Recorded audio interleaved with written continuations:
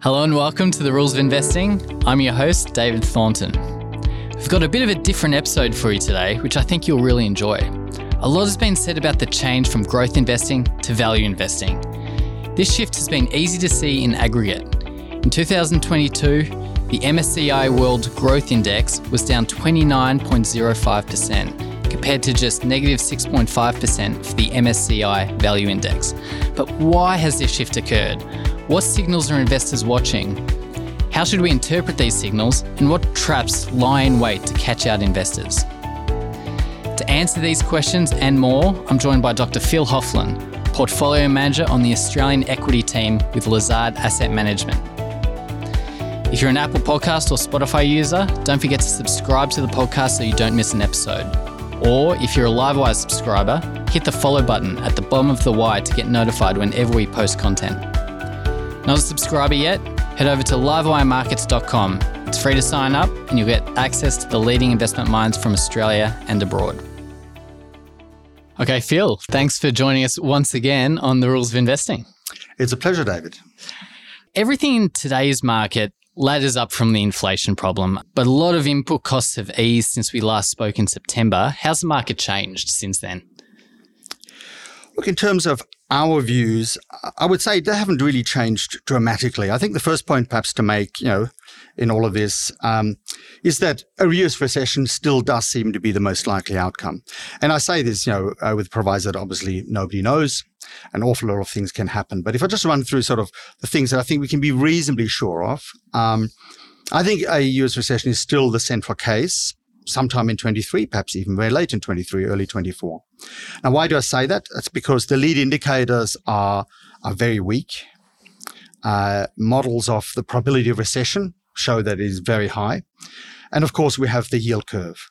So that's, if you will, the inside view of where we currently are. But it always helps to take the outside view. So if you step back and look at history, when inflation is this high and the Fed was a little bit behind the curve, soft landings have been very rare. So it's very hard to do that. Now, the one proviso I have with all this is that there's about $1 trillion of fiscal stimulus from the COVID period that still sits with households. And that is $1 trillion above and beyond the level of their spending, if you look at that ratio. And there is a chance that $1 trillion still finds its way into the economy and into circulation over 23. And that would mean that the Fed has to push very hard to get the recession that it wants or the downturn that it wants. And that pressures in the economy stay, including price pressures, stay much higher than you might think. So that really is a question of the timing. In the end, it is our view that the central bank wins, right? They get what they want. And that's the second point, just on the Fed. It's not so much about inflation anymore per se, although inflation is very important for guiding expectations. It's about the labor market, right? And wages in the US are rising at over 5% per annum. And there's still 1.8 vacancies for every unemployed American. And that sort of tightness in the labor market is consistent with accelerating wages, not slowing wages. So no matter what inflation does in the short term, it presumably is going to fall quite a bit over 23, the US has a wage problem, and they can only solve that by lowering wages growth. I'd like to make a third point on the US. And that's just to remind everybody of the fiscal situation in the United States. I mean, William Dudley, the former head of the New York Fed and before that a partner at Goldman Sachs, noted that the U.S. fiscal deficit will come in at about 5% of GDP in 2023, and that's just too high when the unemployment rate is the lowest in 50 years. So at some stage, may not be 23 or perhaps 24 or whenever. And there has to be a fiscal adjustment. They have to spend less or they have to tax more or both. And it will become more political again because, as you know, the Republicans have captured the House and they will now start pushing on the deficit again and the debt ceiling and all these sort of things becomes a political circus again. If I talk about the one thing where perhaps our views have changed over, since September, since we last spoke, it's just on what the Fed has done in 22. So the Fed has been very, very tight over 2022. Broad money aggregates actually fell over the year, and that is very rare. It's happened before in the 1970 recession, in the Volcker recession, and briefly during the GFC. So the Fed has gone out. It's correcting its mistake from 2020 on the monetary side. And that's what has led some people to expect there's going to be a really dramatic downturn. But against that argument is the fact that there is still this buffer, and inflationary pressures depend on cumulative levels of money in the economy, not the one-year change. That tight policy that increases the economic and asset price risks, obviously in the short term, but it does mean that it reduces the inflation risk in the long run. The Fed is fixing up its mistake. You mentioned before the fiscal stimulus. To what extent could household savings, the high level of household savings, work against the Fed? Well, as I say, I mean, in some ways, perhaps the US has already surprised with how well it has withstood the tightening so far, although, the lags to monetary policy are famously long and variable. So perhaps we shouldn't be that surprised. But yes, it is an obstacle, if you will, to the Fed, the sense that they still have this hoard of money that they're drawing down. The actual savings rate is quite low now, because the savings rate is the rate. So if they're drawing down on their excess savings, then that means the savings rate is low. But yes, the balance sheet effect of that. But in some ways, that's really just sort of taking the monetary view again and saying the excess money that was created was very, very large. It is being eroded by both inflation as prices rise, people have to spend more, and secondly, by the drawdown of that excess money. And it, at the current rate, will run out round about the end of 23. And then in that sense, that buffer that is there will be gone. And perhaps it will therefore take longer for the Fed to get that slowdown in the labour market that they want. So it seems to me you're a fan of the Fed in 2023, 22? Look, I think they have enhanced their credibility in 22, if that's the term. But if I sort of move on in terms of, again, still sticking with what we think we know, and as usual, there are not that many things that we can be reasonably sure of. We still continue to think the US market remains pretty expensive.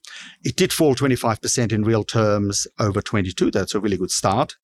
But as we spoke last time, a concern is about margins being at cyclical peaks, interest costs that will go up, and the fact that corporate tax rates are still very low compared to history. So I think the original expectation for 23 to be a tough year will probably be correct. There may be some pain in private equity space. There may be some issues for REITs. Or, the way the market commentators often put it, if the Fed tightens long enough, something breaks. So that may well happen. If I go to Australia, I think we are in a much better position. And I think we're in a much better position for three main reasons. The first one is our excesses in 20 were nowhere near as bad as those in the US. So we have less of a hangover and an inflation problem because of that. We have on top of that a terms of trade boom, which fills the coffers, which is really good. And lastly, we're lagged in this cycle. I'm not 100% sure as to why, because we all got COVID pretty much at the same time. But it really helps because other central banks are doing the job for the RBA because they're getting the global demand down, and that cools the global price pressures. And it also means that they can see what happens. And particularly useful for the RBA is, of course, watching New Zealand and its housing market. Wellington prices are now down well over 20%, and they'll be watching very carefully to see at what stage does that feed through into consumer spending in New Zealand, and therefore they may be able to calibrate their job much better because they'll follow. So it gives them, I think, a lot of advantage. I think we mentioned this last time, and nothing's really changed there in the sense that in the US and in New Zealand, and extremely so in the UK, there's a problem with wages growth, right? There's a wage price spiral. In Australia, the evidence is still not there. There is no smoking gun in Australia. And if we don't have a wages problem, then of course the RBA's job is so much easier. They don't have to cause pain in the labour market, really. They just have to calm it down a bit, perhaps. Gives them many more options. So that puts them in a much better position. Lastly, on markets again, ASX, we think, is less expensive. We're very open-minded as to whether there will be a downturn or recession in Australia. It will depend on whether wages do finally accelerate to be a problem or not. It depends critically on the housing market, but we can all watch that, but we can't really forecast. And the last thing I'd say, just about all of these topics, these macro topics, if and when a recession comes, we won't see it. Right, it will suddenly be upon us because that's what usually happens. Right, these are very non-linear, sudden events. You can't forecast them. So, in that sense, I think you have to keep a fairly open mind, and in your portfolio, look for opportunities in, idiosyncratic opportunities in various places rather than taking a position on the economy. Does a Fed that's slowing its rate hike cycle give the RBA some breathing room in the sense that, when the Fed hikes, the RBA has to some extent follow for currency reasons, among other reasons? Yes, I mean it's a very good point you raised there. We experienced that in the sort of period from 2012 onward, when you'll recall the Australian dollar ended up being very high because the RBA tightened after the GFC. Went back to close to around, I think, was it 4%?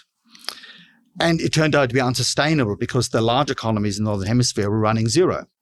And you can't stand out like that. The dollar was too high. It was causing problems. They eventually forced to cut, really, in some ways, against their will. And there's, of course, the risk that, yes, the opposite happens if the rest of the world has very high rates, partly because, they have fixed rate mortgages, so they can do that. Then there will be pressure on the RBA to raise just to, support the dollar. At the moment, the dollar's recovered nicely. But if there was a big gap that opened up or gap in expectations and the dollar went down to 60 cents, below 60, it probably starts entering the equation.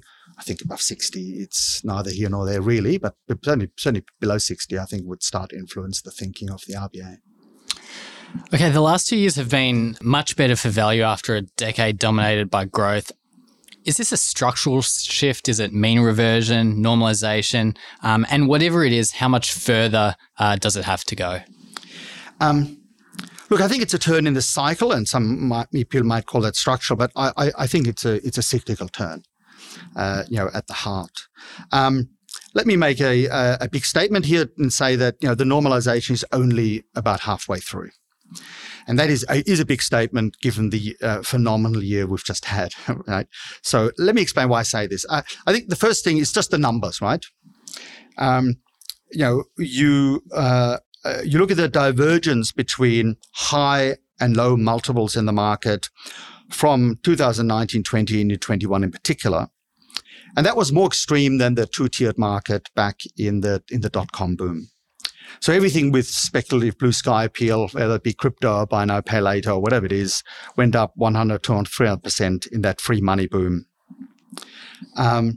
So to put some numbers around that, at the ASX 200 level, the top 20% of the top quintile of multiples, were 17 times in 2012. By 2017, they were 25 times, and getting a little bit above their long-run average. And then they went to 56 times, an astonishing 56 times forward earnings in 2021. And during all that time, the low multiple stock multiples barely changed. So you got these enormous price gains, really just based on multiples. So the stocks did incredibly well. But then the bubbles started to burst. The multiples started to normalize last year. But they're back to 38 times at the end of December 22.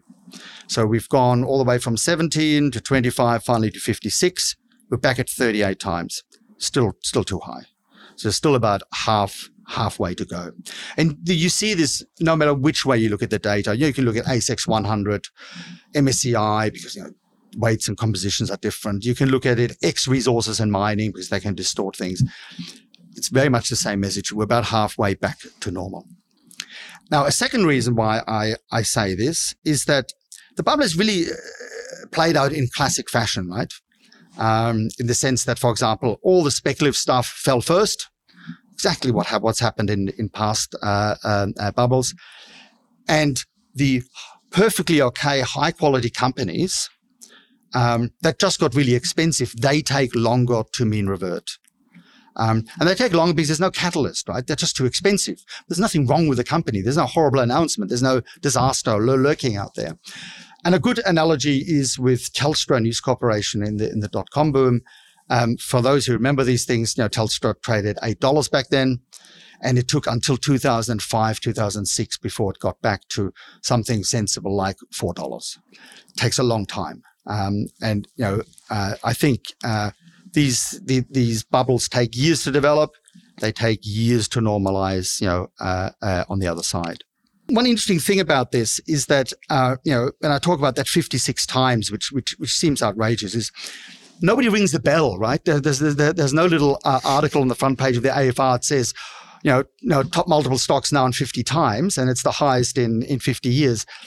And if you look at stocks individually, you'd be aware that the ASX is full of 200 unique and special stocks, and they are unique and special. Every company has its own dynamics and its own valuation. So it's very hard to see it just by looking at individual pieces. You really have to aggregate all the data in a systematic fashion over a long period of time before you can see this. And then you can see it, very, very clearly, 17 to 56 back to 38. And, and the dynamic is quite apparent. I mean, it really reflects the fact that in markets, there's an awful lot of noise, right? There was a very famous paper all the way back from 1981 when Robert Shiller was a very young man and nowhere near as famous as he became later, and certainly without his Nobel Prize. And they did a famous study where they tried to apportion the volatility in the fundamentals, pardon me, with the volatility of the market index. And their conclusion was that only about 20% of the volatility of the market can be explained by the volatility of the fundamental drivers like earnings, interest rates, and so forth. 80% is just noise above and beyond even the fundamental variation. It's things are in fashion or they're out of fashion, and at times it's panic and it's euphoria, right? So there's an awful lot of noise, and that's at the aggregate level. And stocks are twice as volatile as the index overall.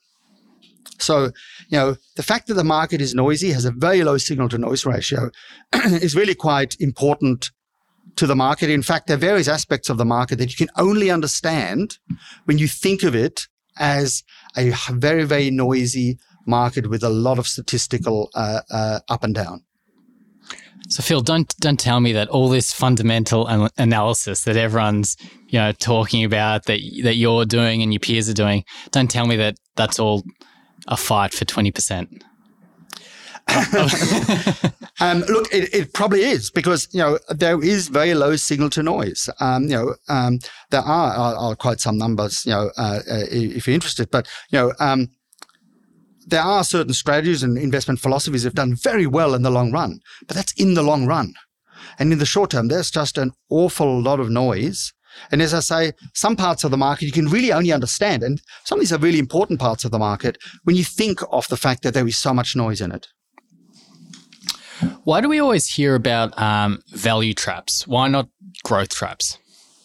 Well, look, I mean, this is one of those things. I mean, let me sort of set it up, by reference to that sort of statistical thinking.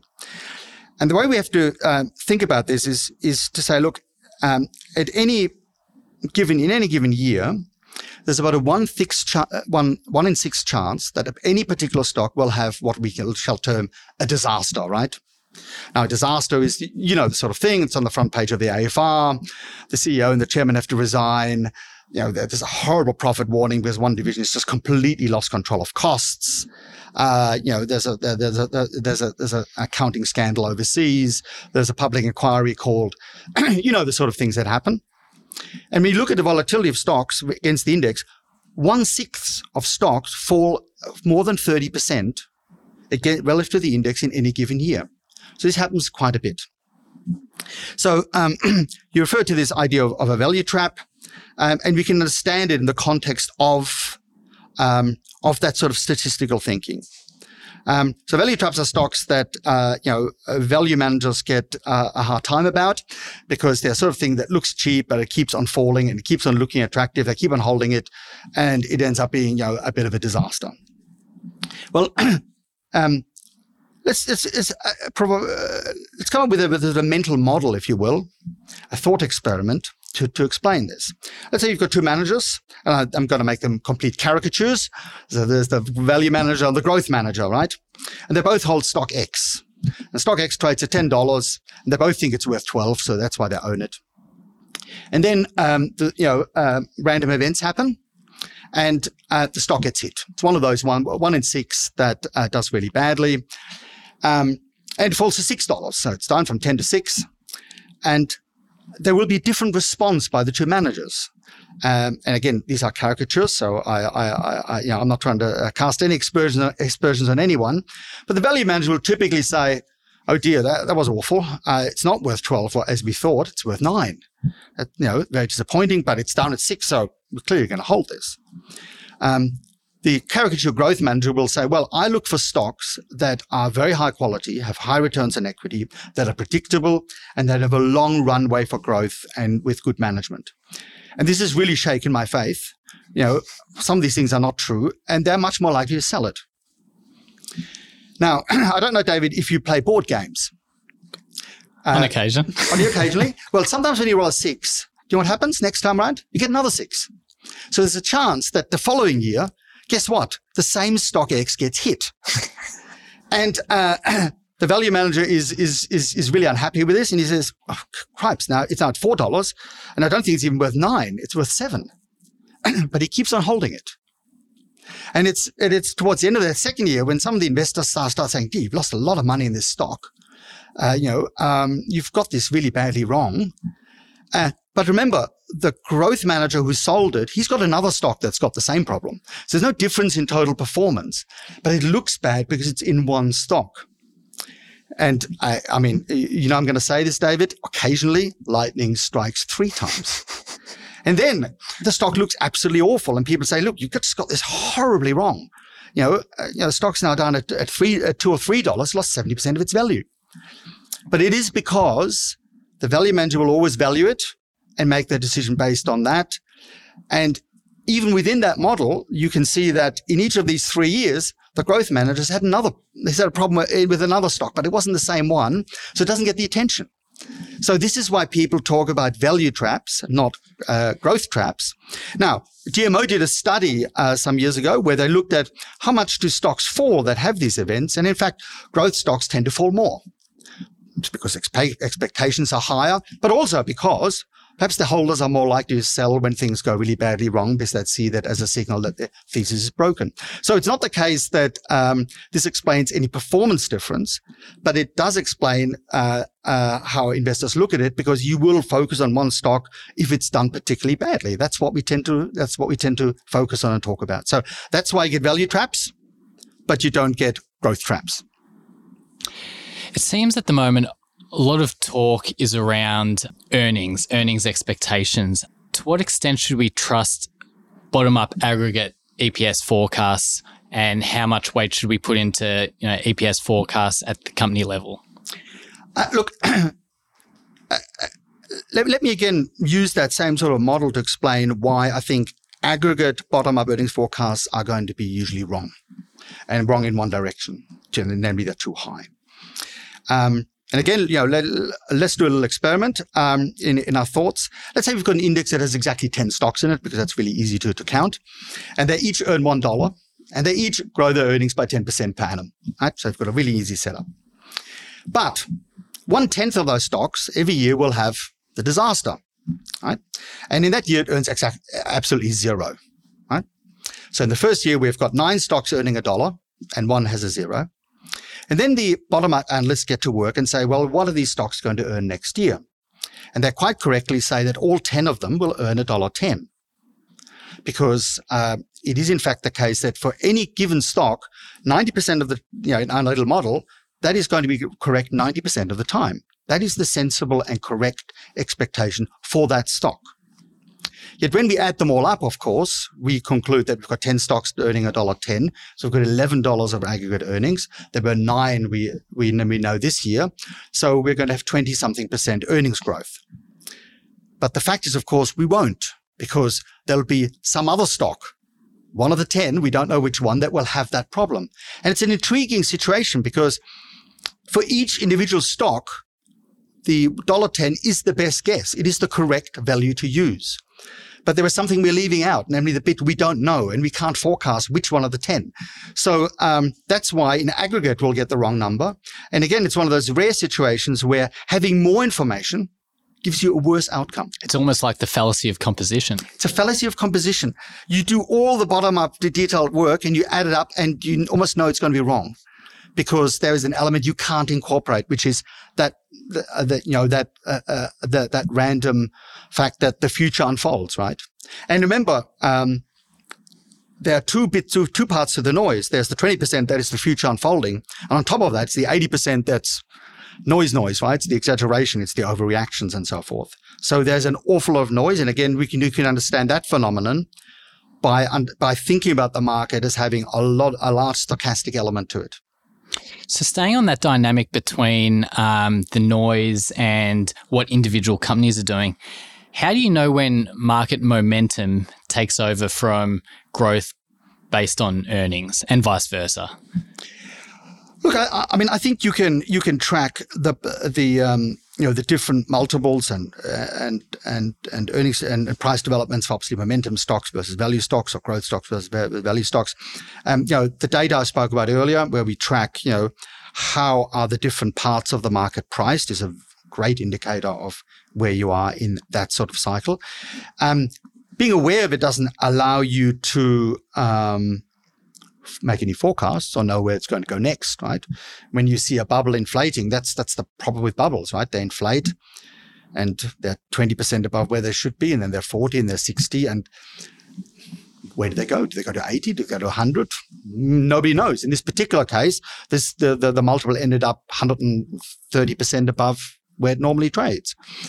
You can't forecast that, but you can certainly see it developing, and you can try to take advantage of it on the other side. Now, still, when we think about this sort of noise element of the market, and you're quite right, that as fund managers, we come in and we say what we hope are authoritative and well-informed comments about stocks. We know that a fair few of them are going to be wrong, and some of them, in fact, are going to be hit by that disaster in that particular year. So we know that we're subject to a lot of noise, and it's really important to keep that in mind. But what I'd like to focus on is the fact that that noise, I spoke about two phenomena, why value traps and never growth traps, why you shouldn't trust aggregate bottom-up market EPS forecasts. But there's actually a mechanism that, at least to me, is very important, and it also explains, I believe, to a significant extent, of course, the value premium. So the value premium, obviously, is just the fact that, or value anomaly, as it's sometimes called, just the fact that value stocks have done so much better in the long run, which to efficient market adherence is an anomaly. And the way I'd like to explain this is by starting off with a really controversial statement, David, really provocative, and say that value wins because it's got better growth. Good. Yeah, I got you to laugh. Go on. Value portfolios win because they have better growth. Now, be very careful how I say this. Value portfolios have better growth. I didn't say the stocks, portfolios. Now, let me explain how the noise leads to that outcome. First thing is, I should just mention the long run record. I don't know whether I've mentioned to you here before, but Kenneth French of Pharma French fame, he keeps his database at Dartmouth, and it's a great place to visit if you want to look at data. There's an awful lot of it there, but he has data since 1926, so we're coming up to the 100 years soon. And he does something really simple. He just classifies once a year. He goes out, takes all the S&P stocks, sorts them by price to book, puts the lowest price to book 30% as the value category, the highest 30% as the growth category, follows the performance for a year. And he does that And he's done that 96 times so far, although I think he did some back work when he started. He's not that old.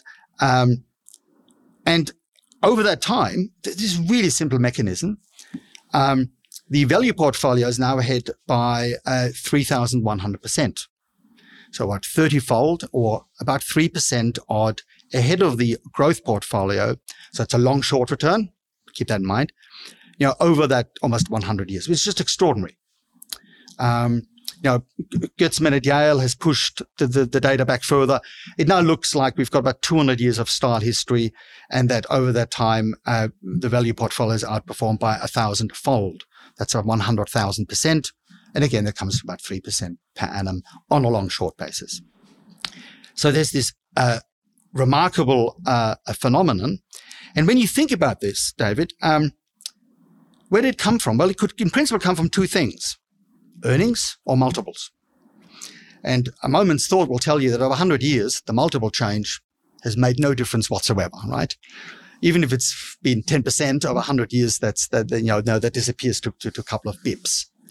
So clearly, the reason why the value portfolio was in 10 times then, and the growth portfolio in 20 times, and they aren't the same today, but the prices are so different, the 30-fold, is that the earnings are 30-fold. So the only way this could have possibly happened, is for the earnings for the value portfolio to have grown dramatically more. And I can tell you, in Australia, we have access to the MSCI index, and they have value and growth sub-indices that sum to the total index. And they publish EPS numbers and so forth for those.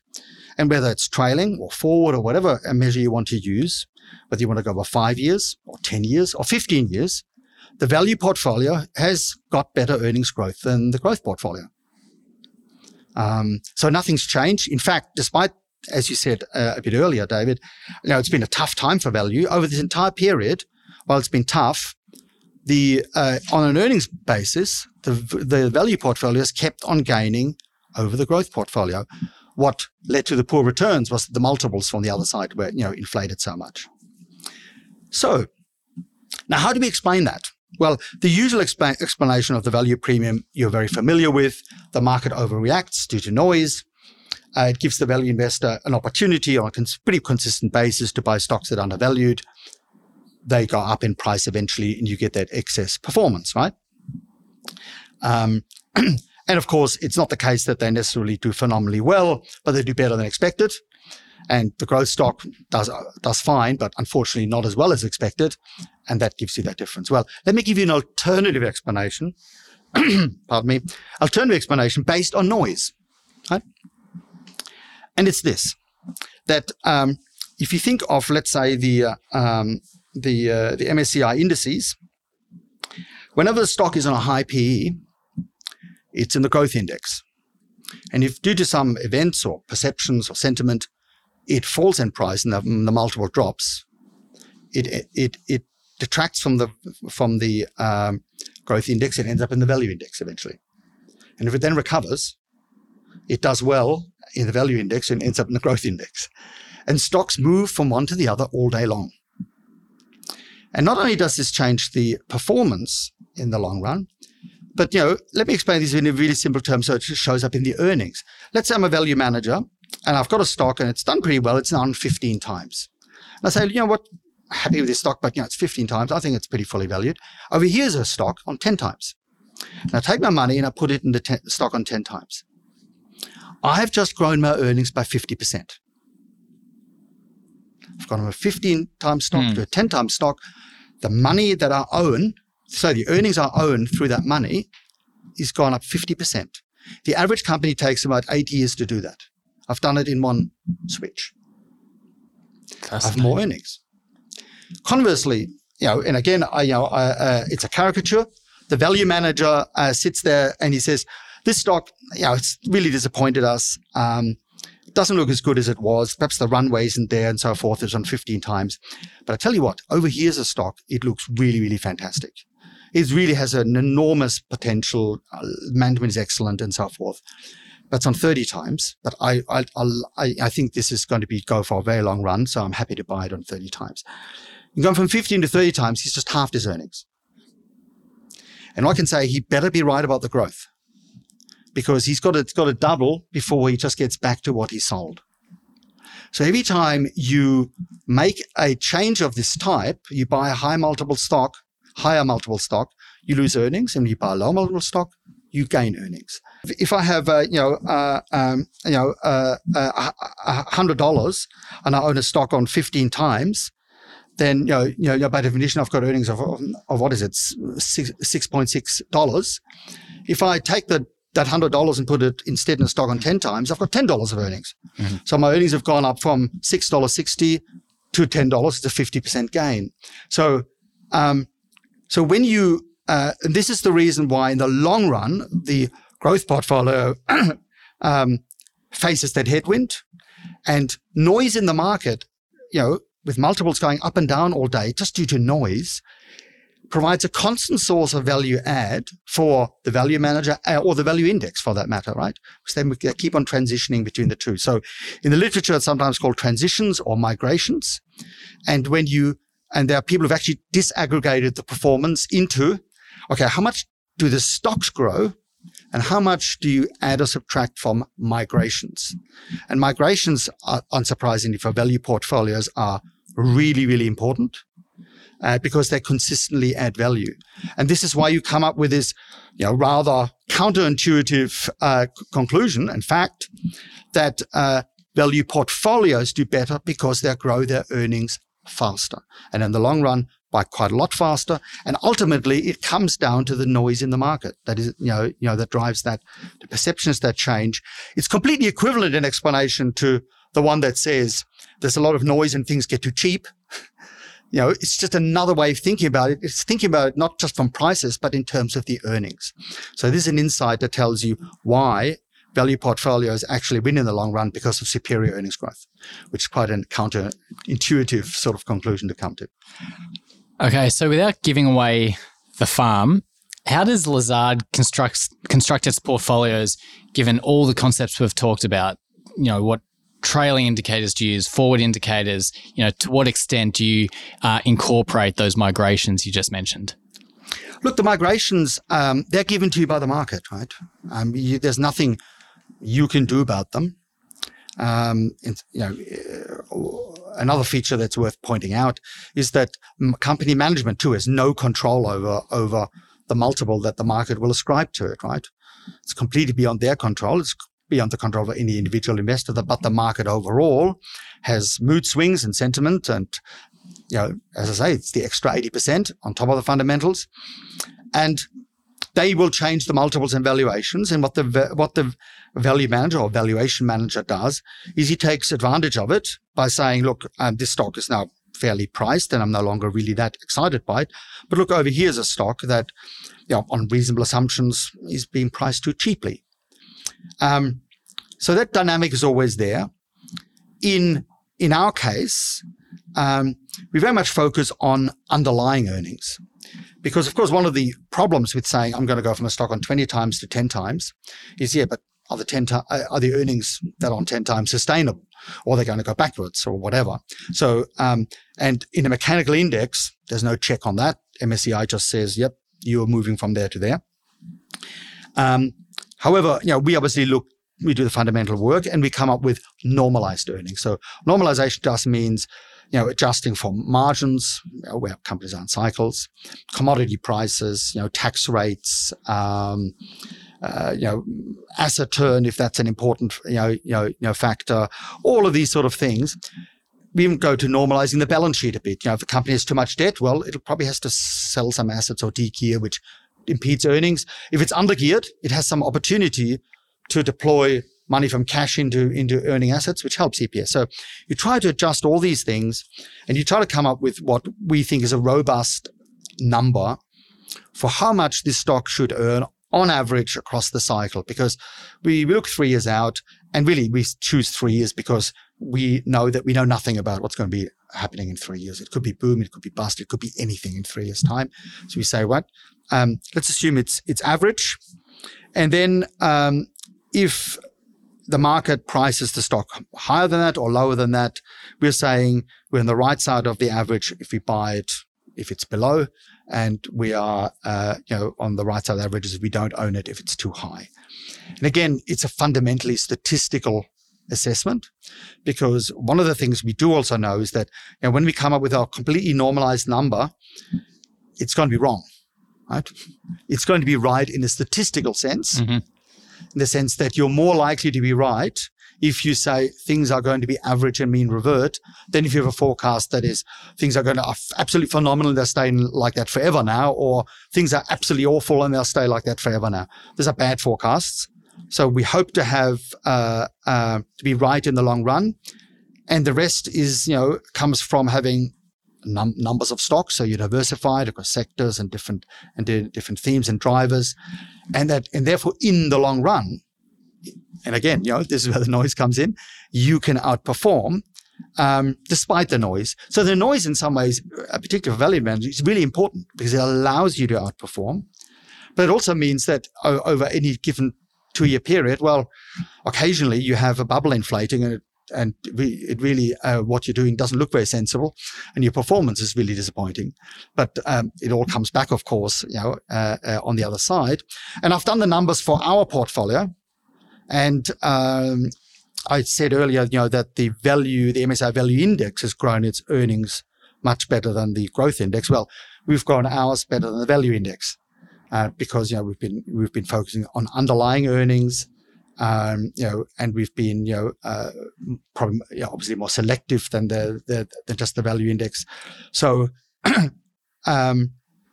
if you do this and you follow the process and you're very disciplined about it, then you can in the long run get those additional returns, and a couple of percent may not impress in any given year, but if you get that on average over an extended period, from compounding, it makes an enormous difference to the ultimate clients. So when we talk about the macro that you factor in, it's less macro noise, and what you're really factoring in is long-term statistical trends into your models. Is that correct? So on a bottom-up perspective, let's take a topical example. James Hardie, right? Mm-hmm. It's a good company. We've owned it in the past. We do like their model. In some ways, there's an element of a tech company, James Hardie, despite the fact that it's been building materials. It has a better way of, it has a better mousetrap, right? It has a cheaper, lower capital intensive way of making their product, and it's a good product. So they've gained a lot of market share. So we've had a long history with this company. And as I say, we've owned it for extended periods. It then became very expensive and we stopped owning it. And now it's fallen because one of the sectors in the United States, and as you know, they're very much in the United States company, one of the sectors in the United States that is obviously going to be hit very hard by their interest rate rises is housing. Americans have fixed mortgages, but the marginal new buyer who wants to build a home, he faces much higher interest rates. So there's a steep downturn coming.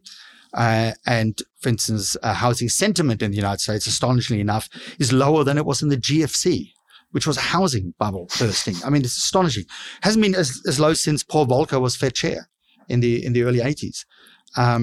So there's a big downturn there. And the way we're going to value James Hardie is to say, okay, we can't ignore the downturn. We're going to put that in. But eventually, over time, we will mean revert this out in the future. And we say that in 3-4 years' time, we don't know where James Hardie will be or where the US economy will be. It'll be average. They'll get their market share gains through that period as normal, but there will be a big downturn in the overall cycle. It won't be anywhere near as bad as the one in the GFC because there's no oversupply of housing in the US this time around. In fact, there's probably a bit of undersupply of anything. So it will not be as deep as it was then. Back then, housing starts in the US fell from over 2 million to 500,000. So housing starts fell 75+%.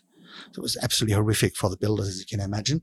It will not be like that this time, but we do want to build that in and then say, when you take all into consideration, the upfront pain and the long run average and the fact that it's a good business and so forth, what is our valuation? And we compare that to the share price and we'll buy it or not, depending on what the market does. In some ways, we hope that at some stage the market overreacts and says, this is absolutely awful, right? And that's where noise does you some favors. That's where the 20% is the real signal, but there's a lot more to it than that. The stock was very expensive, so it already halved, right? So the reaction has already been enormous in terms of price, much bigger than the fundamentals. And if there's a deep downturn, it will get worse, and there's a chance yet we get to buy it. So we do factor in what we know about the short term. Similarly, when we have an energy company, then we know at the moment they're making a lot of money. And you do want to put that in. It's real cash flow. But we know that in 4 or 5 years' time, we have no idea where the energy cycle will be. So we put in our long-run numbers. And we've always done it that way. So, yes, you have to value the short term, but it's going to be very much anchored by the long run. So our valuations don't move up and down as much. And we hope the market overshoots and undershoots and gives us a chance to buy and sell. Mm-hmm. Phil, this has been an amazingly deep conversation. I think you should write a book, frankly. Look, there are a lot of these little phenomena that I've learned to understand over the years. Those ones you spoke about and a couple more. And perhaps it'd be nice to write them up. Perhaps I should do that. Perhaps not a book, though. That sounds like. Well, in the interim, I'm sure our listeners will get a lot out of it. So, Phil, thanks very much for joining us. Thank you very much for the opportunity, David. That's it for today's episode. Hope you got a lot out of it. I know I sure did. For more daily content like this, be sure to sign up to livewiremarkets.com. I'll see you next time.